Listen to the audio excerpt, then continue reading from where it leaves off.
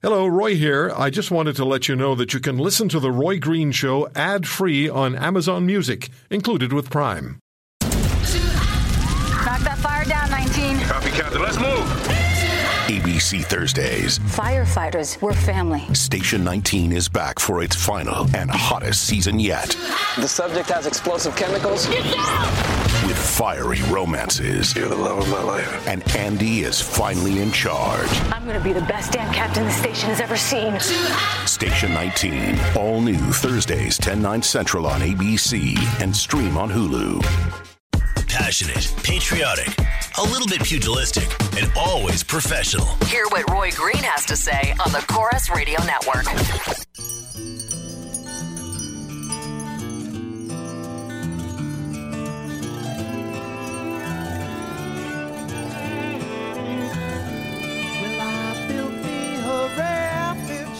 Send your emails to roy at roygreenshow.com, and the Twitter account is at The Roy Green Show. Next hour, Charlie Gard, the 11-month-old UK baby making international headlines. He suffered from mitochondrial DNA depletion syndrome, and he is close to death. The courts in the UK and in Europe have said his life support should be disconnected, but the Pope and Donald Trump have said they will step in to help. We'll talk to Dr. Arthur Kaplan, one of the most prominent bioethicists. He just wrote a column about little Charlie Gard. Back to the issue of Omar Khadr, the $10.5 million in, I'm not sure what we want to call it. Rick's in Vancouver. Hi, Rick. Welcome back. Thank you, sir.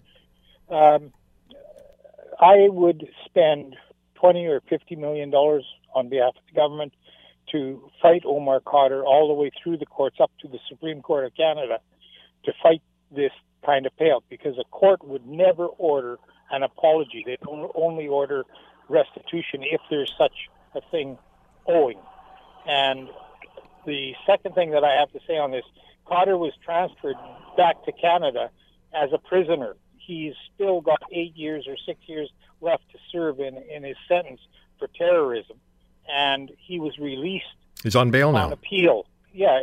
He's on appeal. So he hasn't even finished with the court system yet. But you know Rick, you know what's happened. The federal government of Canada is on a public relations campaign to rehabilitate Omar Khadr because that's their approach. That is their approach.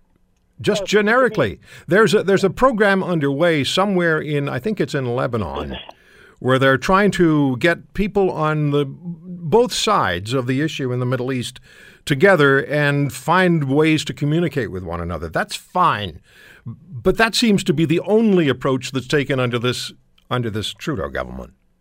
Well, I would suggest we pay everybody that blows up trains and planes and give everybody $10 million and make them nice people again. But you would take him to court, you would have fought him all the way, and I agree with you 100%. And as Scott New York told us yesterday, that was not necessarily an unwinnable fight. Darlene's in Alberta, joining us on The Green Show on the Chorus Radio Network. Hi, Darlene. Hi, Roy. It just sickens me, this whole thing with giving Khadr all that money. And I just wondered, is there a petition that we can sign or place to go to help for these families? They had a petition. But it's been delivered. It's been delivered to the federal government. That was about a month ago. It was delivered, and it called for a specific office or unit to deal with these issues, like the issues that they faced as a family. But try to just imagine the horror that they went through as families, both families.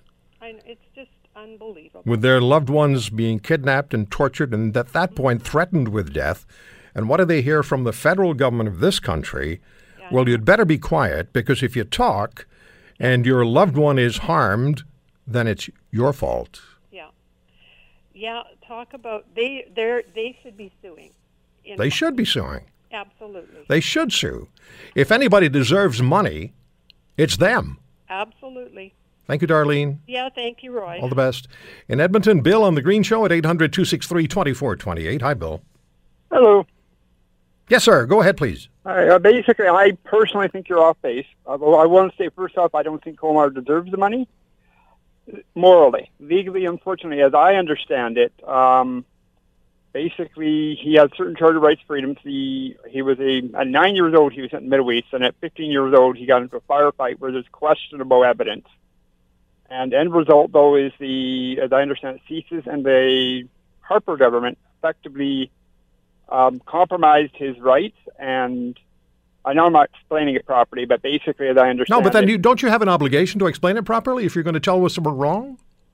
Well, I don't know. Shouldn't you do your homework? I don't know. Yeah, I've done the work. I'm just not explaining it very Okay, well. I get you. Okay, Bill. Didn't mean to insult you. Just asking a question. No worries.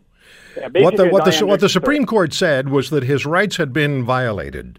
Yeah, because they didn't. But remember that it was the Chrétien government that was in power when Cotter was first taken into custody, first taken to Guantanamo, and the Chrétien government did nothing.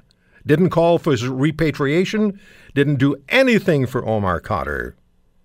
And if anybody's to blame for the little monster that he turned out to be, then it's his parents. Again, I agree. And as Scott New York said yesterday, why haven't his parents been charged criminally? Well, his dad's dead, but there was an argument to be made that if you abuse your child, then you should be charged. Again, I agree. And that's the thing. Basically, this monster, I agree there, was failed on all levels from age 9. And then he got into prison. The Chrétien government failed him. Harper's government failed him. Does he deserve the money? No. But as I understand it, based on the Charter of Rights, they were violated. I believe there's been 2 appeals against him already, which we failed. And to me, it's just a continued waste of money. Remember, then we can also say that he pled guilty to war crimes. He'll say, well, I only did that so that I could get out of Guantanamo and go back to Canada. But if we're going to dredge up every individual aspect of the case, there's weight on both sides of the argument if you're just going to be technical. So he pled guilty to war crimes. That guilty plea still stands. He's going to fight that, I would imagine. But that guilty plea still stands in the United States. I got to go, Bill. Thank you for the call, sir. Hey, no problem. Sorry I couldn't explain my position. No, it's okay. Listen, I run into that too. If you listen to this show, I sometimes have problems explaining myself. Fair enough. Thank you, Bill. Have a good one. We'll come back in just a minute, tell you about the next hour and what's still ahead on this program today.